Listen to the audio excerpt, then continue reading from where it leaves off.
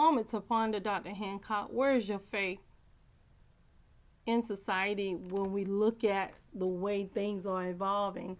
We have to make sure we keep our ears and our knees bent to the cross, because this world is headed exactly where the Word of God says it's headed. But if you don't have your hands on the Bible and you don't have your heart after the very heart of God, you'll start to lose heart because of the way the world is going.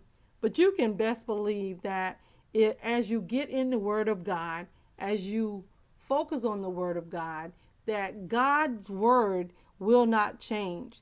The Word of God tells us the way this society is going. So when we see all the different things around us, if we are solid in the Word and research the Word for ourselves, then nothing shall ever be overwhelming to us. But so many times we're so try to keep up with the pace of this society, and now we're trying to figure out what God is saying. Just take a deep breath, go back to the Word of God, and look and see what the Word of God is saying. Because when you do that, you'll find yourself not moved by the cares of this life, because the Word of God is already forewarned. He's already told us what's going to happen.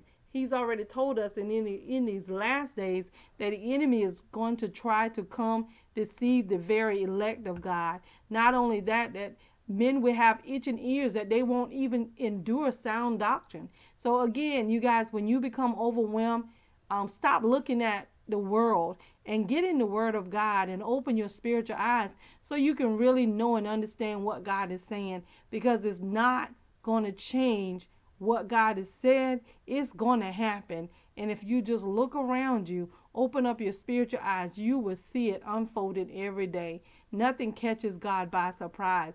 But he did give us a consolation. He said, if my people, which are called by my name, if we humble ourselves and pray, seek his face, turn from our wicked ways, then would he hear from heaven, he will forgive our sins and he will heal our land.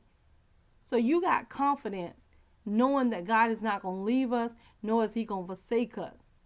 And this is the confidence that we have in him, that when we ask anything according to his will, he hears us.